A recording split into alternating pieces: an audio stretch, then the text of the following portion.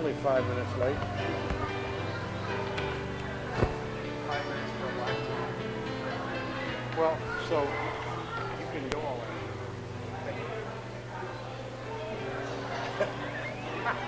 You have my permission. I know why you said that. Why did I say that? Who's not here that I said that?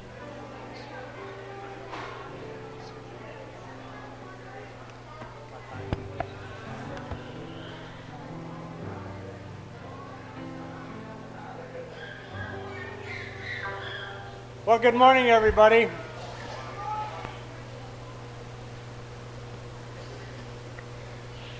Apologize for the late start. We're not used to having a full functioning, everything's working the way we think it ought to, but we don't know how to make that happen yet. And we'll get back into it. Anyway, let's prepare our hearts for worship this hour by going before the throne of grace in prayer. Let's pray.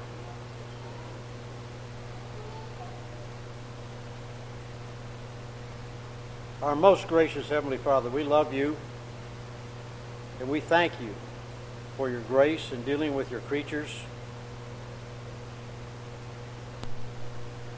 And the most marvelous, wonderful manifestation of that grace is the free gift of your Son, the eternal second person of the Trinity,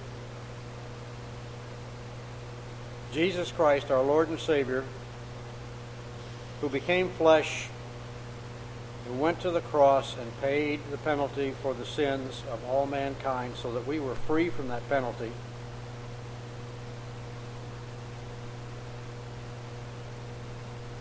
And we do nothing, we bring nothing to the table but to believe. If we believe the simple words of the gospel, Jesus died for my sins and rose from the dead, then I have eternal life. And I know that when this phase is done, the next phase is glory and more wonderful than anything that we can comprehend with our little human minds.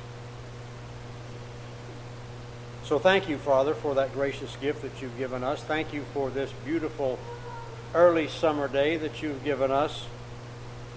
Thank you for the freedom that we still enjoy where we can go to a place of our choosing at a time of our choosing and worship in a manner of our choosing which aligns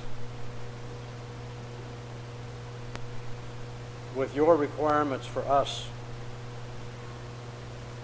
That we approach you and your word, Father, on your terms. And so we are here today to do just exactly that, to sing praises to your name, to come before your throne of grace and praise you and thank you, make known to you, make known to one another what you already know, our prayers and supplications, and to study your word, apply it in our lives in the power of the Holy Spirit so we are adequately prepared for the work you have given us to do in the fulfillment of the mission to make disciples. We ask your blessing on our time together, Father. We pray that we can set aside all the distractions, all the thoughts about what happened earlier this morning, what's happening beside me right now, what I'm going to do this afternoon, what am I going to have for lunch. Put all that aside and focus on the teaching of the Word. We ask your blessing on our time together now. In Jesus' name, amen.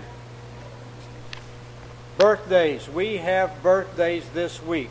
Happy birthday to Saint Anna, Pierre Paul, Heather Thibault, Kyle Lundy, Barry Bierce, and Justin Dyer. Where'd Justin go? Right there. Hi, Justin. Happy birthday. We have no anniversaries in our household of households this week. And that's it for the birthdays. We're moving on. I want to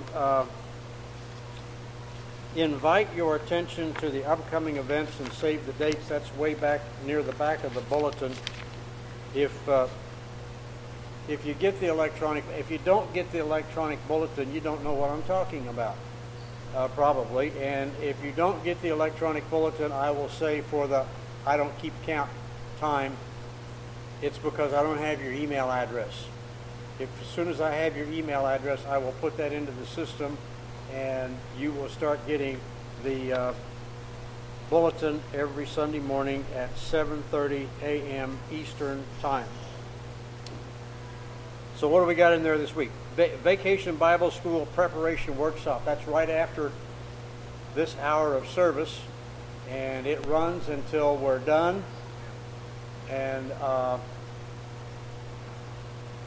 we're going to provide lunch if you show up for the workshop. Now, if you show up for the workshop and you don't work, there's going to be a biblical application there. You're not going to get fed. Deacons meeting. TBD means to be determined. There will be no deacons meeting in June. June got away from us, and life and events got in the way, and so we will set that aside for this month, and we'll get together sometime in July when we figure out how that can happen. Here's one. Beechwood Outreach Ministry. Today, 2 p.m. What?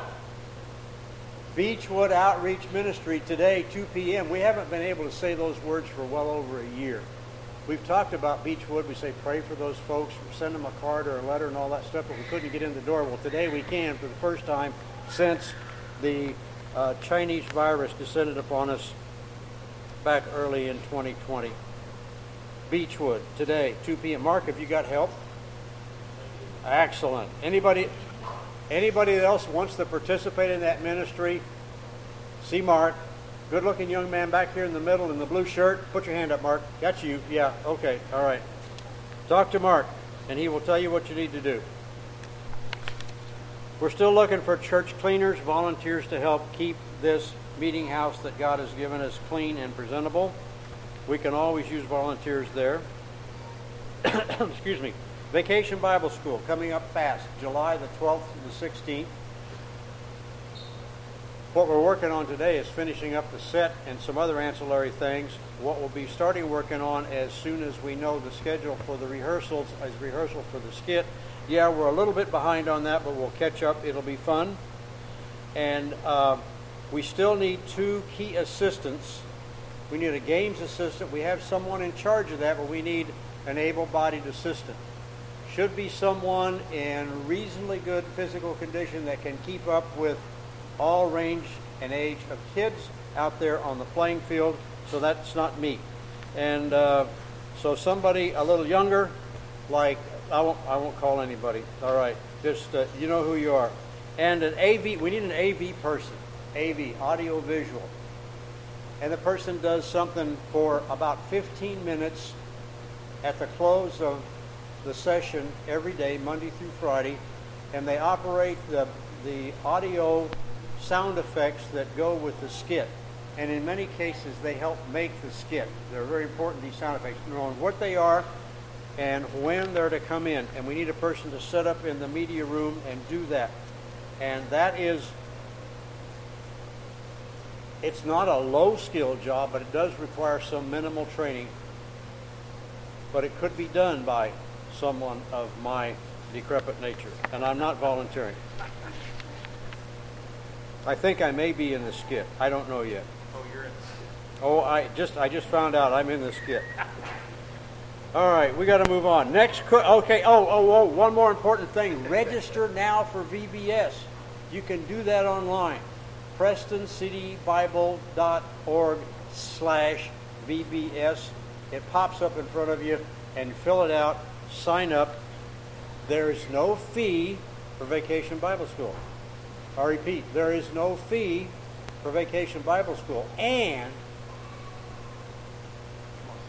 free T-shirts this year. T-shirts. But you got to register and come sign up. You know, you can't. I won't mail you a T-shirt. You have to come and get it. Next cookout we have will be Sunday, July the 18th. So that strategically follows. That's the Sunday right after VBS is over with. We've had a week all together.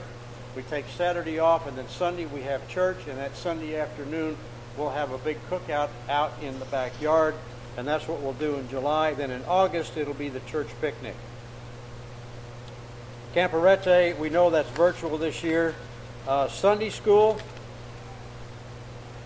second hour is as it has been. Tom Tanucci teaching the older kids, Lauren and Annie teaching the younger ones, and that, I think, is all I have to say. We are going to now make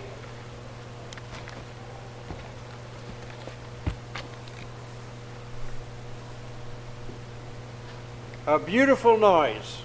We're going to sing together. So grab your hymnals and look in. It's either going to be in the back cover or in the front cover. We have some hymns pasted in there, and the one we're going to sing today is called "Soldiers of Christ Arise." Soldiers of Christ Arise.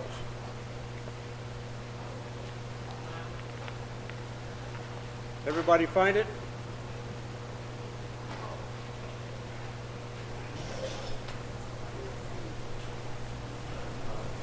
Everybody stand. Yep, even the kids. And if you're not familiar, this is to the tune of "Crown Him with Many Crowns." So we'll take it away.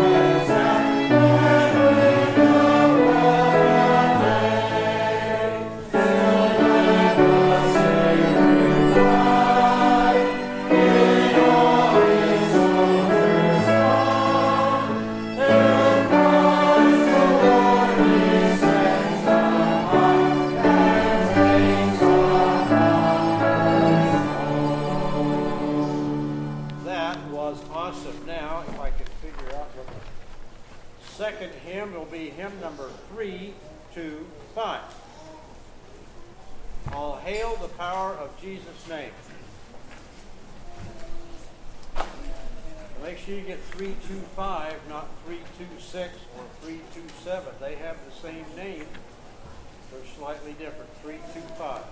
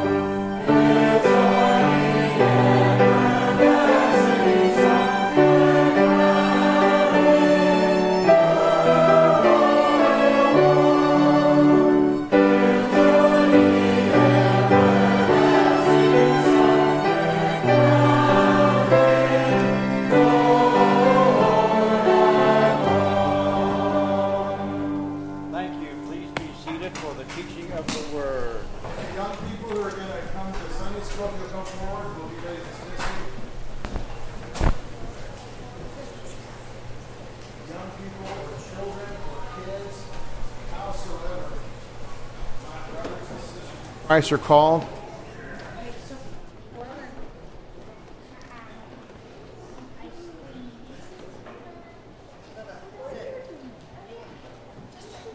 Hey, Justin, do you have a birthday this week? What day is it? The 3rd of July. And how old are you going to be? 4 years old. You're a big boy. 4 years old. Does everybody remember their birthday? What day is your birthday?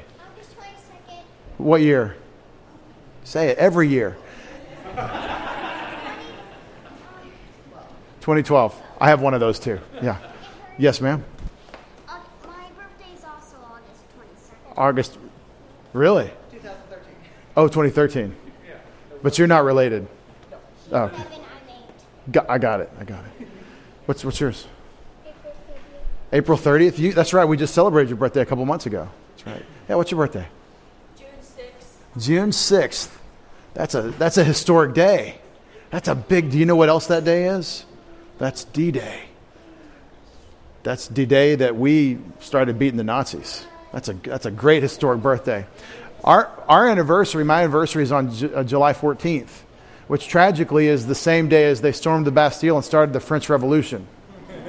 Historic blunder, catastrophic beginning of all the communist revolutions and anarchy of the 20th century later. But anyway, y'all don't want to hear about that. Yes, ma'am. I'm 6. You're 6? What day is your birthday? It already started. And the party goes on. That's right. Now, everybody listen to me real quick. Yes, ma'am. My sister's birthday is June 15th. June 15th, right. Yes. Isn't it interesting that everybody knows your birthday? We all know what day we're born on. Now, I believe that birthday is like Mother's Day, if you think about it. The day you were born was the day you were born. And we're so glad you're all here, every one of you. It's a special day. And you know, everybody that loves you celebrates your birthday. We all say what? It's mutual. We say happy birthday when it's our birthday, right? Happy birthday this week.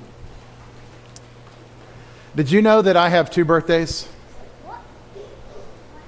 I have 2 birthdays. Ever heard of that? The day that I was born, my birthday is September 28th. A long, long time ago. That's the same day as William the Conqueror set foot on England to take over England for the French. Very strange thing in 1066. A lot of other things happened on September 28th. But you know, my birthday that I was born in 1976, the year they made the special quarters, my birthday was my first birthday. Did you know that I had a second birthday? Because you too, huh? Because the Lord Jesus says in John chapter 3, do you know what he says to Nicodemus? He says, you must be born again. Jesus said you have to be born a second time. Because God gets you as his son or daughter when you first believe in Christ. Did you know you get a second birthday when you first trust in Jesus? It's called the new birth. And it's your second birthday. Now, most people don't know what day that they first believed in Jesus as their Savior. I don't know what day I did. Loring, Mr. Boyden knows. You've got your card. What day was it? June 10th, 1967. Mr. Boyden had his second birthday because what did he do? He trusted in Jesus Christ as his Savior. He said, like I can say, like I pray every one of you can say, he said, Jesus died for my sins and rose from the dead. Every sin that I've ever committed was paid for by Jesus Christ on the cross, and I trust in him for my forgiveness. I'm trusting in Jesus Christ. Did you know that when you first trust in Jesus, that's when, just like Jesus told Nicodemus, that's when you're born again. Your second birthday. Do you have 2 birthdays? Do you have 2 birthdays? Have you trusted in Jesus as your Savior? Because the very minute you did, it's your second birthday. The very second. Yeah, I get what you're saying.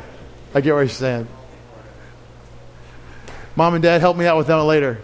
Let's pray for our young people. Some of them have that second birth. And it may be that some don't. God knows. And Mom and Dad, I'm going to disciple them a little. You're going to disciple them a lot. We're here to learn to do that. Let's be agents in that and disciple our children. Father, we love you. We bless you and praise you for these young people. We take it to heart that the children are an inheritance from the Lord, and they're given to us so that we will direct them to you. Father, help every one of these little children come to know you as Heavenly Father because of the new birth, because they've trusted in Jesus as their Savior, and you've gotten them as your spiritual children, as born-again ones who have eternal life and an eternal relationship with you. We pray for them, Father. Strengthen them. Help mom and dad disciple them and train them to fear you, to love you, to serve you. We ask it, and we all said, in Jesus' name, amen. All right, all the young people, let's stand and head on downstairs. Remember, now is time for silence until you get downstairs.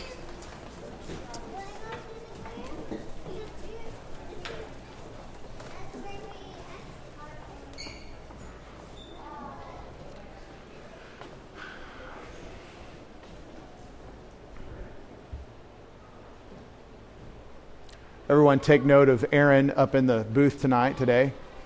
Doing great work, doing God's work. How are we doing up there, Aaron? The equipment was updating and failing us first hour, but not today, not second hour. Hope.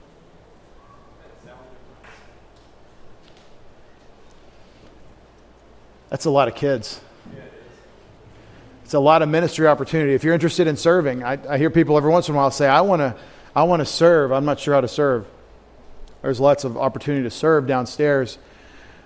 Children's ministry is always, a little church like this, understand, children's ministry is always in flux. We want to have a consistent presentation every Sunday, in a series, but you always get a different group of kids because somebody's sick or somebody didn't make it or they're on vacation or whatever. But if you just look at the gaggle, at the crew that God has given us, we could easily divide what we have going on downstairs 2 or 3 times into smaller groups for teaching. And I'm of the opinion, and Lauren can better inform you about this, but I'm of the opinion that it's time to do that, at least for second hour. Am I right? Right. I got an amen from the teachers. So we are always hunting up people that can say they're believers in Christ, that can agree with what our doctrinal statement says, because that's who teaches, the people that are aligned with our doctrinal statement, and therefore join our church. We're looking for people to help us in the disciple-making ministry in this church, and this is the way we think about it. You're not signing on for life, you're signing on for a semester, for 3 months or a quarter. You're signing on for a short time, and we don't want anyone to ever get burned out. But also, we're going to disciple the children here a little. We're going to take care of them and teach them, and especially teach them. And by the way, we're going to teach them while I'm teaching up here, equipping you, moms and dads, to go home and teach them. And this is, I really think that the ministry of the gospel is train the trainer. It is always train the trainer, we call it in the Army. It is the training ground where you get trained so you can go train whoever God puts in your path. You say, I'm not somebody that's going to go teach anyone anything. Stand by. You read Hebrews chapter 5. You should all be teachers by now.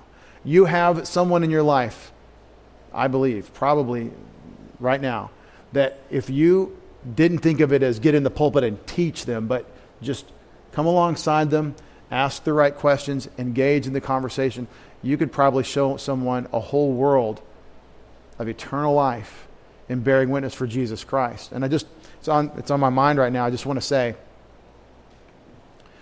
you don't have to come up with a speech that you want to prepare beforehand to tell someone about Jesus. But if you're wondering, how do I get started? In the Army, we learn to march by taking your left foot forward, and you take a step. And everything after that was just a follow-on. Just figure out how to, if everyone starts on the same foot, then we can get this right. Someone calls cadence, and we can march. We can all march theoretically in step. Isn't that nice? So we're gonna do this. How can I get started? Well, just think of it as step off on your left foot and say, I believe. We can all say it. It's a simple sentence. It's actually a complete sentence in English. I believe. I believe. Now, I don't believe in just the universe. I don't just believe in good things. I believe that Jesus died for my sins. I believe Jesus came to save us from our sins. I believe Jesus is coming back. But just bear witness. That is testifying. I believe that we have a Savior who not only created us, but became one of us to die for our sins on the cross. You can say that. You can say that. And you can say, well, it kind of weakens it to say, I believe. Well, I agree. I mean, the truth is that whether you believe it or not, Jesus, your Creator, came into the human race to pay for your sins on the cross. He came to die for your sins and He rose again. And I believe it's true, but that doesn't make it true. It just is that way. Now, I'm not speaking from authority as though I'm the source of that authority, but I am speaking on the basis of the absolute conviction that everything God's Word says from Genesis to Revelation is true, pointing to the Savior. You can point to the Savior. Again, start with I believe. If your convictions aren't strong enough to say, here's how it is, because you're worried that that'll be perceived as your position of authority, okay, just say you believe. But you can bear witness for Jesus Christ, and believe it or not, there are people in your life, there are probably people in your life, that if you said to them, I believe that Jesus didn't just die for me, He died for your sins too, and He wants you to trust Him. There are people in your life that would be shocked that you said that to them. They would probably scoff. That's what it sounds like. They would probably scoff at you saying that. And then you won't, in some cases you won't know for 20 years that person staring at the ceiling under their covers, wondering about death and what is this all going and is this all there is? That witness you bore in their lives is going to bear fruit. You don't know when it's going to, but it is going to. And don't worry about their response. That's not your job. You don't need to get a response from them. You need to bear witness to them. Now, when I say don't worry about their response, I don't mean you're not interrelated. Or I just mean if they don't receive it, it's okay. You certainly want to be polite and gentle and kind with them, but please bear witness. I'm trying to encourage you as a minister of the gospel because I believe that's what you are. I believe you've been given a spiritual gift, according to Ephesians chapter 4, verse 7, and that gift is to equip you to love one another and all, as 1 Thessalonians 3 says, to love one another and all. Your spiritual gift is a special capacity God has given you to love the unbeliever with the gospel and to love the believer with the word and be part of God's mission. And so we're in a very easy preaching section in 1 Timothy 6 where it's pretty straightforward what Paul is talking about when he's telling Timothy to flee from the sins that flow from the arrogant rejection of God's word and to run toward the spiritual life, righteousness, godliness, faith, love, perseverance, and gentleness. And I read the passage in the New American Standard last hour, so now I'd like to dig down with you a little bit. When Paul says to Timothy, run away from sin and speculation and run toward basically the Word of God and the fruit the Spirit of God bears in your life with the Word. Run toward. He says, now you, O man of God, flee, that's the command, these things. Flee the sins and the patterns of sin that we just described, which remember, arrogance rejects God's Word and says, but I thought. The culture knows a lot of things that aren't true because the world has infected it. And the Word of God stands against the culture and says, this is how it is. That's chapter 6, verses 1 and 2, and then 3 through 10. That's what's going on. And so what happens is people in their human, sinful arrogance reject God's Word and then pursue wealth because they're not going to serve God. They're going to serve self, and money is the obvious way to serve self. And so Paul has gone this whole discussion about those that are fixated, focused on wealth. And listen, don't hear me saying that the rich are the people pursuing wealth. It's not just the rich. I was once talking to a believer that was really struggling. He said, I'm just so tired of being poor. Just sick of it. Sick of being poor. And I said, well, okay. I hear you. What is that? What's that like? What do you mean? And the person went on to describe the things that they were tired about being poor. But as the list was being generated, I noted, and I think about this, there is nothing that would prevent such a person from being in the Word, being rich in faith, from growing in the Word, from accruing eternal riches and doing the work of God. There is nothing. It was all lifestyle things. It wasn't health care. It was just lifestyle concerns. And that's all. See, that's what I mean. We will pursue wealth and just our comfort and our circumstance now, as I called it last time, your temporal mission context. We will run after that instead of running after the mission that wherever you are in your context. And that's the worldview Paul is insisting on when he tells Timothy, flee from these worldly concerns that are really the product of your sin nature. Flee from these things and pursue. Run after. Just as sure as you're running away from sin, you're running toward these things, the spiritual life: righteousness, godliness, faithfulness, love, long-suffering, and gentleness or humility. This is a list just like Galatians 5:22-23. And I mentioned last hour what I think is the most important thing I said last hour, that word pursue is very important. He doesn't say passively accomplish these by taking in the Word and the Holy Spirit, making it so in your soul. He doesn't say it's just going to happen to you as the Holy Spirit grabs you by the spiritual crane and pulls you off the spiritual couch and puts you into His work. He says, run after these things. You have to learn it, you have to choose it, and then you have to do it. And that's the Christian spiritual life. It is not God working contrary to you and your desires. It's God facilitating in you the desires He wants you to have, and then equipping you with the ability to do the things He wants you to do. And then you and we have to do it. It's a partnership. And it's not passive. It's run after it. But it's hard. I have brothers that will say, see, there David goes preaching works, not grace. Well, beloved, it's the grace of God that you know that God wants you to run after these things.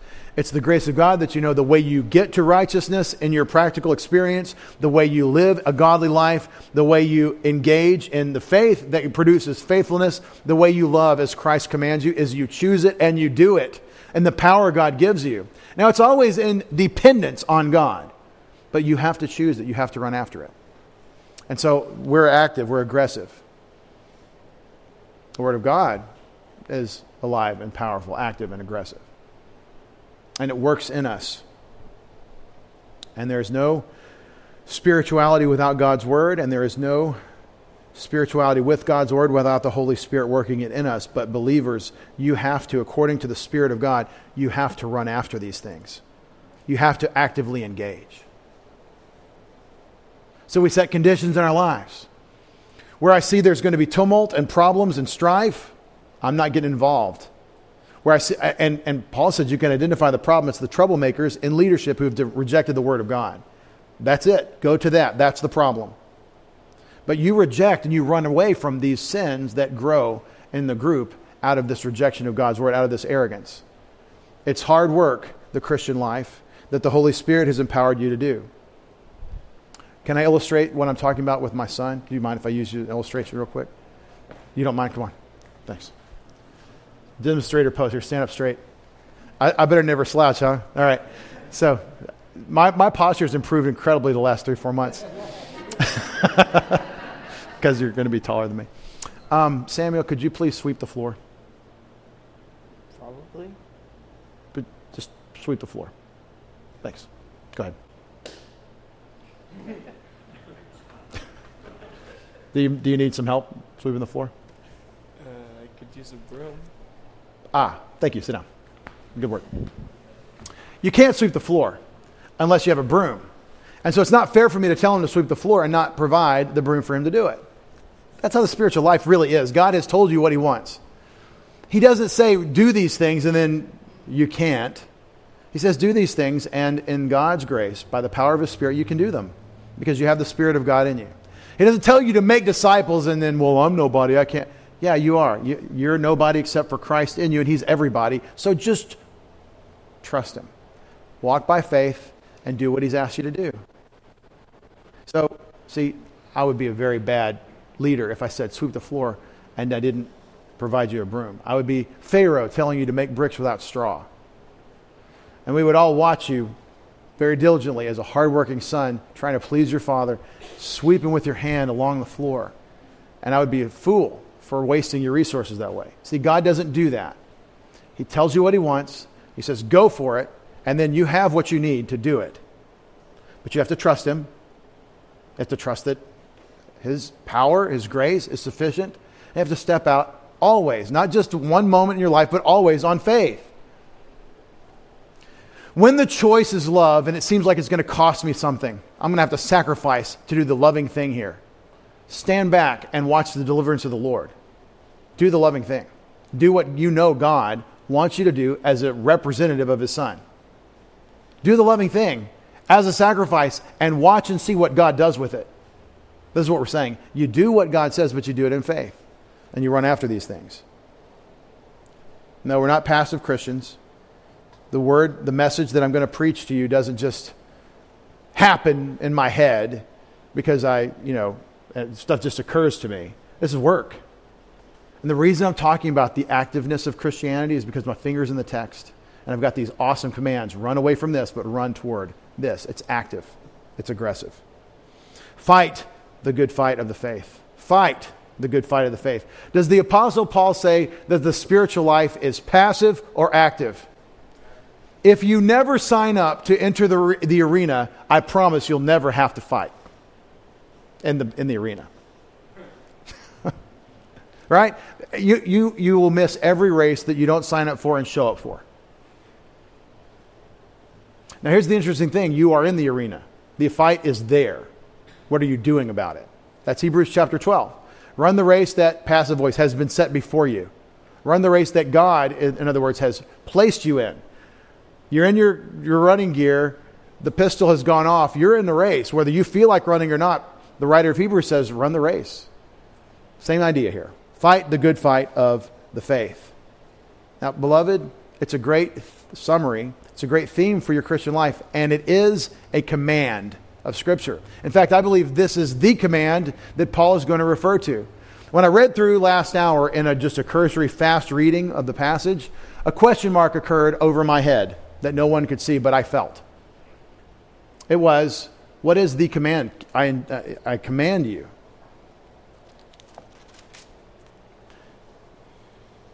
Verse 13, I charge you in the presence of God. Verse 14, that you keep the commandment without stain or reproach. What commandment is he telling him to keep? It's this one. Fight the fight. Stay engaged. But if I fight the good fight, if I stay engaged, this means there's conflict. This means there's pain involved. As my boxing coach at West Point once said, that sounds a lot more illustrious than it is. For me to say my boxing coach at West Point, that sounds like some sort of elite thing. If you had seen it, you would be like, oh, okay. When you see cadets, after you've been one for a while, you thought it was something special, and you see them and they're a bunch of little babies because they're 18 to 22. It's very humbling. All right, so my boxing coach at West Point had this awesome thing he once said. He said, men, if you want to give, you must be willing to receive. Get it? If you want to give, you must be willing to receive. And I'm convinced the boxing training there is primarily just to show you that you can take a punch in the face and you can recover. It hurts, but it hurts more later than in the moment. Learn to take a punch. I learned to take a lot of punches in boxing class. I have a great story about boxing class I'd love to tell you sometime. It's not necessarily the illustration for the moment, but it is good to tell you that if you want to give, you must be willing to receive. That means if you're going to devote or commit all your energy and resources of a right cross, that's the knockout punch. I'm right-handed. And so you start with your thigh, your body, actually in the ball of your foot, and you start twisting, and you throw all your weight in this cross punch that is not the jab, the easy just get out there, but the full cross that knocks the person down. If you're willing to get out there and give that, you have to understand that there is very likely a hook coming, or something that if you miss it, you're going down because you've committed yourself, you're off balance, and your chin is just hanging out there. So you throw one cross for every 15 jabs or something. But But if you're willing to, if you want to give, you must be willing to receive. And that's the hard thing about going up to a fight, is that you're going to get hit. You're going to hurt. We don't want to hurt, so we avoid fighting. I'm a lover, not a fighter, right? This is wave the chicken foot flag, okay? I don't want to fight, right? Well, it turns out if you're a lover, you will fight. Sometimes you'll fight because you love. In fact, that's the best reason to fight. So when he says fight the good fight of the faith, I just want you to grab onto this, that it's a challenge. It's a hard thing. The Christian walk, the apostles' portrayal of the life lived in Christ is totally graced out, empowered by the Spirit of God. But it often involves great risk and great suffering. For me to say, beloved Preston City Bible Church, we must be on mission because it's why we're here. The reason you're still here in this life and not in the presence of God is because, as Paul says to the Philippians, you have work to do. You have work still in this life, and part of it is striving against the flesh, and part of it is making disciples.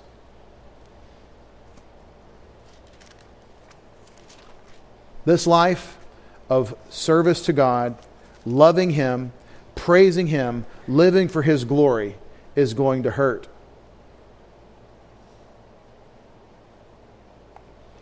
The Apostle Paul tells the Corinthians, 2 Corinthians chapter 11, beginning of verse 30, if I have to boast, I will boast of what pertains to my weakness. The God and Father of the Lord Jesus, He who is blessed forever, knows that I'm not lying. In Damascus, the ethnarch under Aretas, the king who was guarding the city of the Damascenes in order to seize me,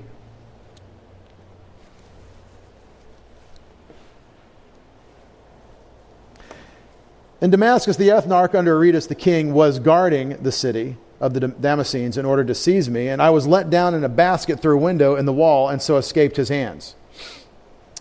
Excuse me, I started in the wrong place. It was. In verse 24, Paul talks about his suffering. Verse 23, if these people that are teaching you are servants of Christ, I speak as if in saying I am more so a servant of Christ. I just want you to hear what it sounds like to be a servant of Christ.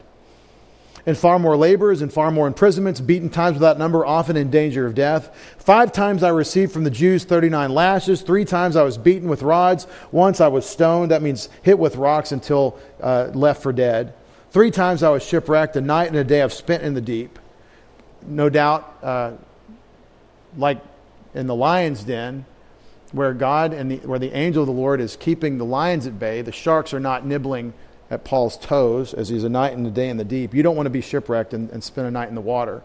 I've been on frequent journeys and dangers from rivers, from robbers, from my countrymen, dangers from the Gentiles, dangers in the city, dangers in the wilderness, dangers on the sea, dangers among the false brethren.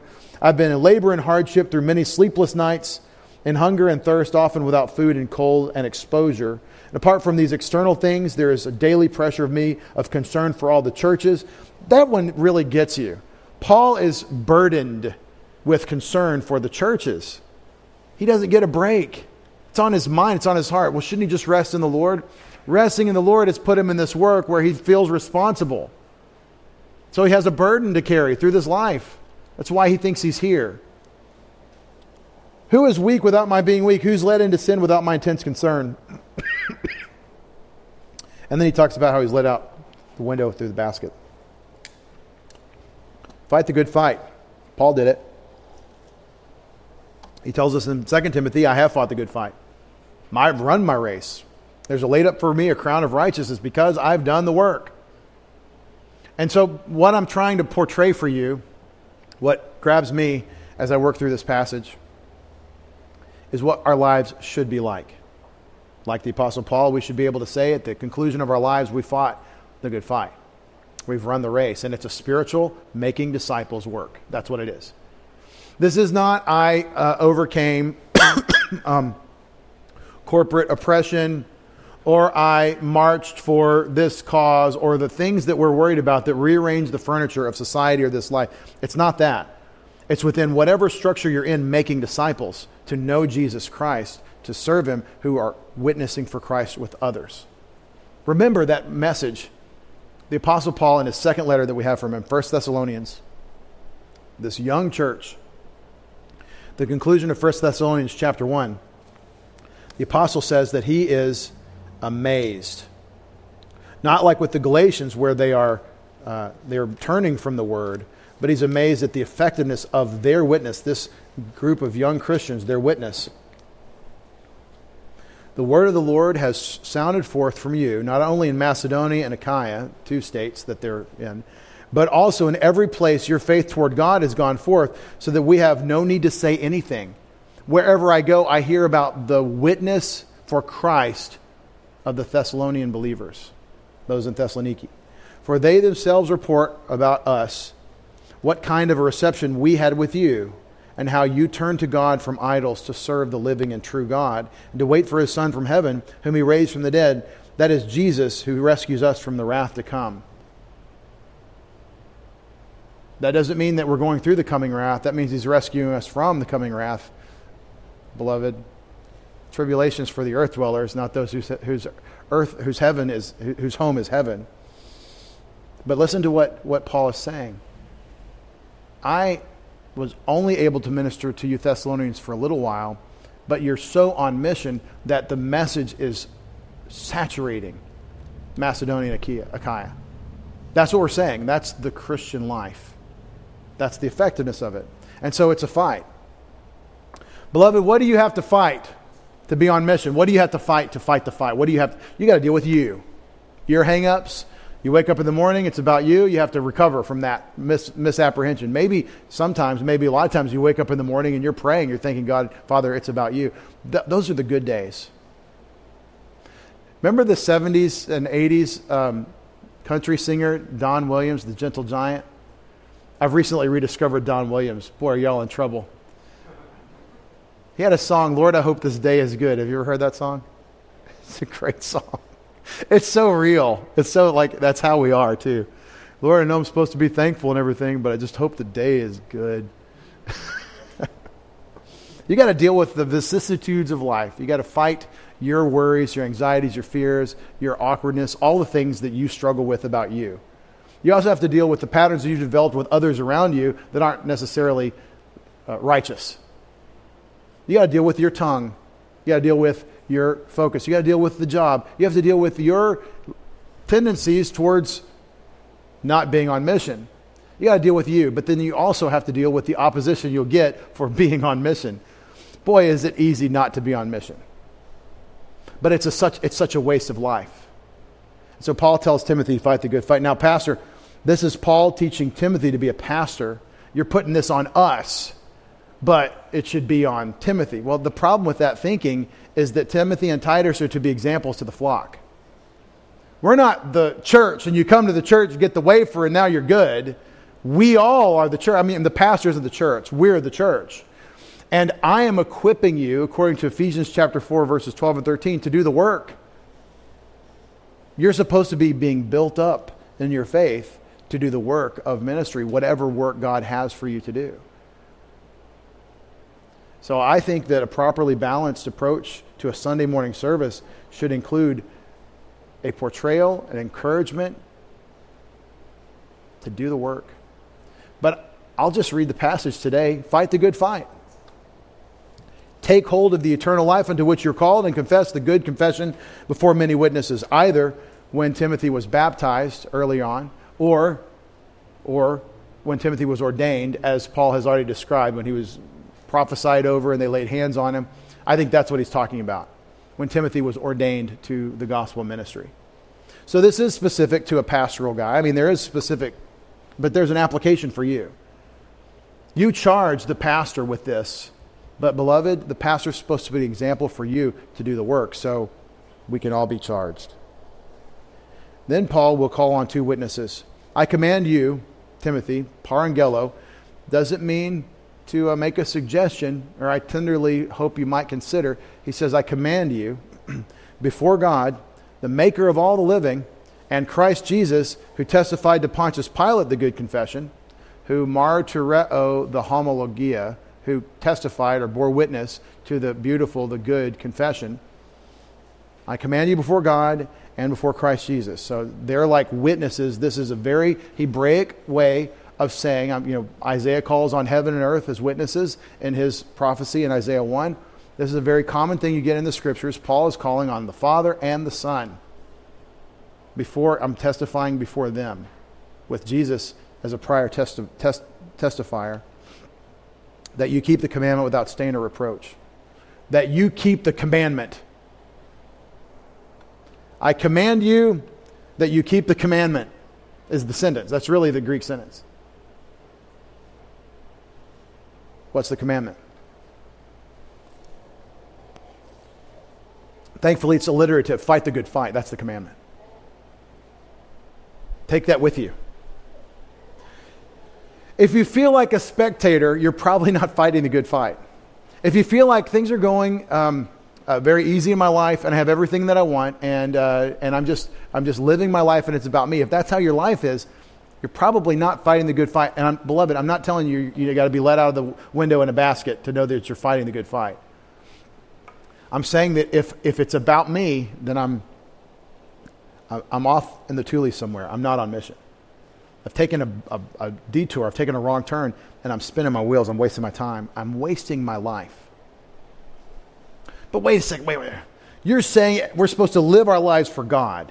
But that seems like such a waste. Because I want to live for me. I want to have my time, my things, my fun. And I think we all feel that way sometimes, maybe a lot of times. Maybe that's the only feeling you know. But I think you found your sin nature, that you really have found the urge, the tendency you have in your flesh to oppose God, to say no to Him. And here's how it looks, beloved. We say, there's what God wants, and there's what Satan wants. And I'm not going to serve Satan, but I'm just going to kind of do my thing over here in the middle. I'm going to live in the gray zone. The thing is, there's no gray zone. There's God and anything alternative, anything else. So saying no to God is tantamount to saying yes to His enemy. I'm not opposed to Him. I'm just, not. No, that's opposition. Because God wants you for Himself. Because He brooks no competition. Because we will become idolaters. We have it in us to be idolaters, but we're sophisticated. And the idol is us, is ourselves, our pleasure. The sophistication of the ancients was to take pleasure and make it deified, and then engage in the phallic cult and the things that people took as pleasure in a way that could have religious trappings. In the time in which you live, in this post-Christian culture, it doesn't do that. We don't do that. We're sophisticated. We're far more sophisticated. We don't deify pleasure. We just pursue it because we have bought the lie that we're just animals. That our urges are legitimate urges, no matter what they are, how we express them. Popular morality, in a Darwinistic frame, is going to go to the horrors of wantonness and sin. And that's what you see as your culture. By the way, popular morality following Darwin will look like the culture is looking today. What am I saying? If we're just animals and we have instinctual urges and those are legitimate just because we're animals, and who's to say there is no morality, slut shaming, whatever, then anything goes, just whatever you want. The only problem that we could see would be someone like me saying anything was wrong. Where do we draw the line morally? Well, we'll draw it at marriage. No, we're not going to draw it at marriage. Now polygamy is coming back. What's wrong with that? People just be free to do whatever they want, except that it's self-destructive and it goes against God's design. Well, what about, but we're not yet destroying children the way the pagans always did with attacking boys, the men attacking the boys, and the pagan Greek cultures and the universally homosexual Spartans. We're not there yet. Are we not? Is that not next? I'm not a prophet. I'm just watching the culture. It's wrong to say that if it's wrong to say any sexual urge is wrong, then it's wrong to say that is wrong. Oh, no. That if we find that on someone's computer, they're going to jail. Good. But that's got a time limit. That's going to go away. Don't be distracted. I'm just saying the culture can't decide your morality. And if you're going to fight the good fight, you're going to have to start with the Word and you have to believe it, and then you're going to have to let it speak to the culture and say, the problem that you're facing here, people, is that God's way of happiness in life is a man and a woman. That's it. But there's plenty in the Word of God that says how that can be an unhappy arrangement. And it is. Because you got two sinful, unhappy people dealing with each other. And the only redemption for that is the power of the Holy Spirit, so that when we teach biblical marriage or Christian marriage, we start with be filled by the Spirit before we get to husbands love your wives and wives submit to your husbands. It's a spiritual thing. And the alternative is Ecclesiastes, life under the sun. How long does Timothy have to fight the good fight? Without stain or reproach, without getting into distraction, without bringing dishonor on his office. How long does Timothy have to do this? Until the appearing of our Lord Jesus Christ. Retirement.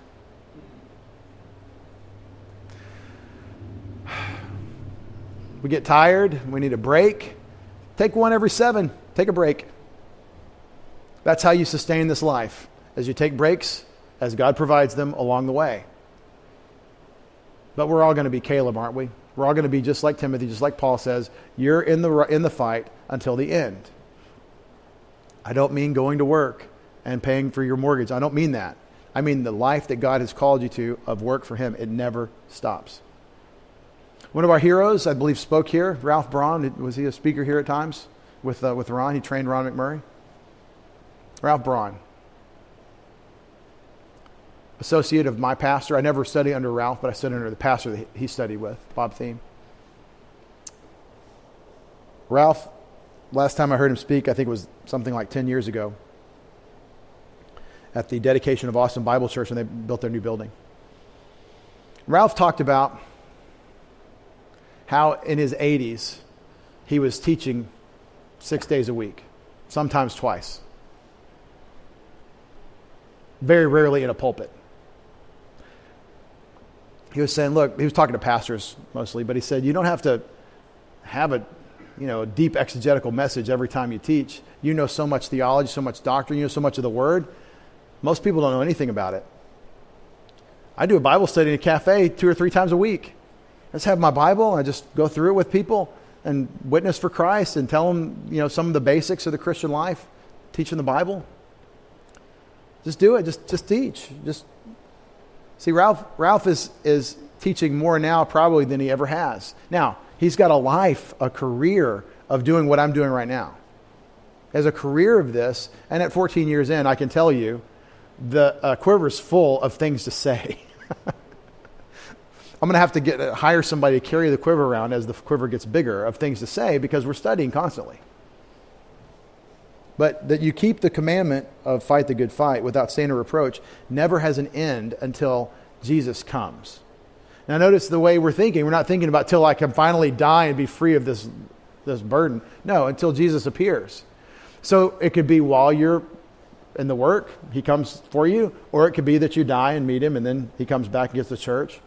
But the point is that that's where you're thinking. I'm doing this until the Lord comes back. I'm doing this toward the Lord coming back. Not that I'm making Him come back by making disciples. I've heard that. That's a mistake people make. That if we preach to all the nations, then Jesus has to come back. That's a gross misunderstanding of the Great Commission passages. That's not what it means. Jesus is going to come back when the Father sends Him, and it won't be because you preach to the people in Maldives or whatever, or North Korea. Although they desperately need the gospel. What he's saying is that your focus, your eschatological goal is the appearing of Christ. You're working toward that. You're living your life like He's coming. See, and that means you got to separate from the culture a little bit in your heart. You have to say their goals, their desires, their end state, they're waiting for the next 4 years. The culture around you is trying to see what the next political cycle does or whatever. You've got to distance yourself enough to be able to have the coming of Christ as your hope. That's it. That's where everything gets fixed. No matter who gets elected, in whatever circumstance, whatever country you live in. until the coming of our Lord Jesus Christ, which in his own time he will indicate.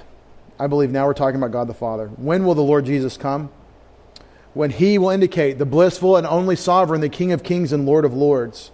Wait a second. In Revelation 6, the Lamb is the King of kings and Lord of lords. I believe verse 15 and 16 is about God the Father, the planner, the designer. Jesus the executor, the Spirit, the silent partner, if you will, the one working behind the scenes from creation through the end of eternity.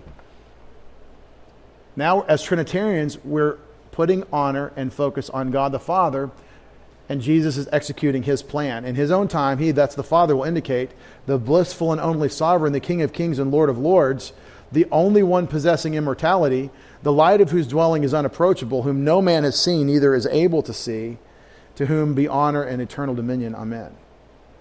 He's not saying that Jesus isn't divine. In fact, when Jesus is called the King of kings and Lord of lords, it's a reference to his deity. What it's saying is that the Father has a plan and he's carrying it forth through his Son. And the privilege that you and I have is to go before the throne of grace, our Heavenly Father, in the name of his Son. The privilege you and I have is that we get to know the Father because the Son is our mediator to pave the way so that we could be in a relationship with him. The way we conclude the great command that Timothy hold the line against opposition, the way we conclude the command to fight the good fight is with a doxology, a glory, a glorifying of God the Father who has sent his Son, who has given us the Holy Spirit, who has called us to an eternal relationship with him that requires our engagement in his work. Dad, Abba wants you to be part of his construction project. He doesn't want Timothy alone, or Paul, or Pastor Dave, or whoever to be part of his construction project. He wants all of us to be part of that work. We're his kids. It's his business. He wants you to work in the business. He's building it of you and for you. And it's a privilege to be part of that work. If you really get hold of the New Testament, if you really watch the way the Apostle Paul engages throughout his letters, the way we get discipleship in the Gospels, the way Acts portrays the spread of the gospel, the work of the Holy Spirit, if you really get hold of the way the New Testament is construed, you're not in need of me coming with my spiritual spatula to scrape you up and get to work. You need someone to hold you back and say, no, this is the way we do it. There's a right way to engage. There's a right way for us to do the work. There are limits and constraints that God has presented. Beloved, don't be that person that's stuck on the griddle that we can't get you to the work. It's not our job to get you to the work. Don't waste your life. Be like Timothy. Live your life in anticipation of the coming of Christ as you engage in the work that the Father has for you to do. And we know that God is going to reward you for that work according to the work you've done in the body, whether good or bad. Our Father, we bow our heads and close our eyes now before you to glorify you and thank you for the time we've been able to spend in your word this morning, for the opportunity we've had to think about the mission you've given us, that we started to try to understand the Christian life of Paul in this study, and we've ended with an overwhelming need to be about your business, to be about your work as your Son was and is, as the Apostle Paul of the Lord Jesus Christ was and is. Father, we recognize that there are heavy challenges to being about your word. One thing, we have to grow up spiritually. We have to get off of ourselves and think of you. We have to keep thinking about the things above where Christ is seated at your right hand. Father, we have to stop making it about ourselves. But Father, we're weak and limited, and we need the joy of our salvation. We need the experience of the joy in the work.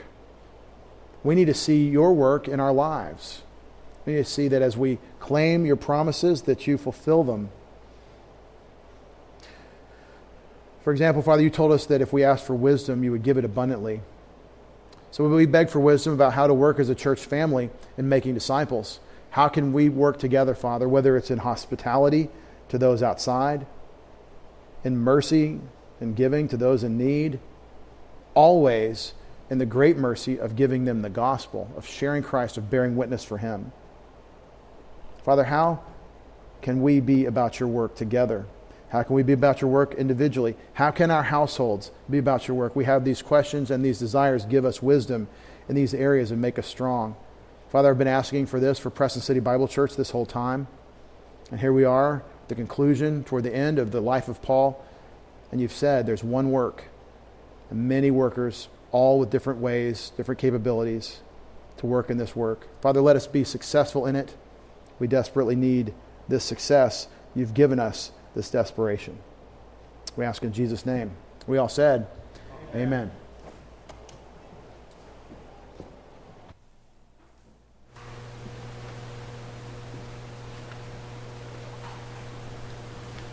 Our closing hymn this morning will be hymn number 608, God Be O Thou Great Jehovah. We will just sing the first verse.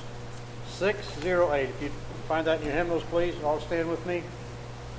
608.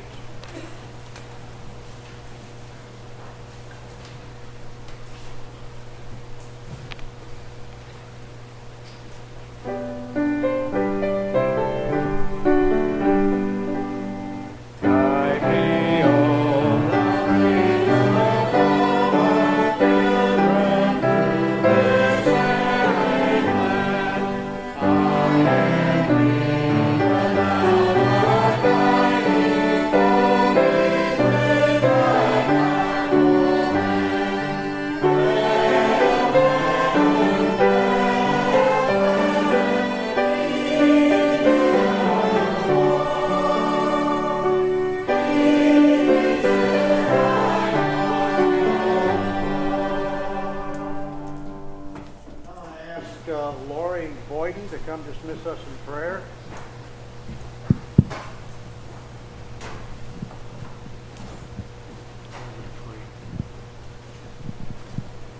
Before I pray, I've got to show you Pastor Roseland's most used move in the boxing ring.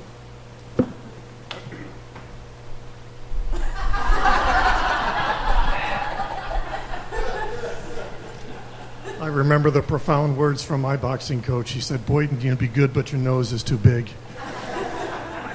Let's pray. Father, we just thank you for the last couple of hours where we can come together in freedom and do the most important thing that we can do while still on this planet and in this life, and that is study your word and learn your word. We thank you for our pastor who spends hours preparing. We thank you for his skills in extracting the truth from the original languages, the Greek and the Hebrew. And now, Lord, as we leave this place today, we pray that we could, moment by moment, stay in fellowship and apply the word so that we can witness just by people watching us and realizing that we are different and we have something that they need. Thank you for all the Sunday school teachers downstairs training up our children. The Bible says if we train them up in the way they should go, when they are older, they will not depart from it. We thank you for this special time. In Christ's name we pray. Amen.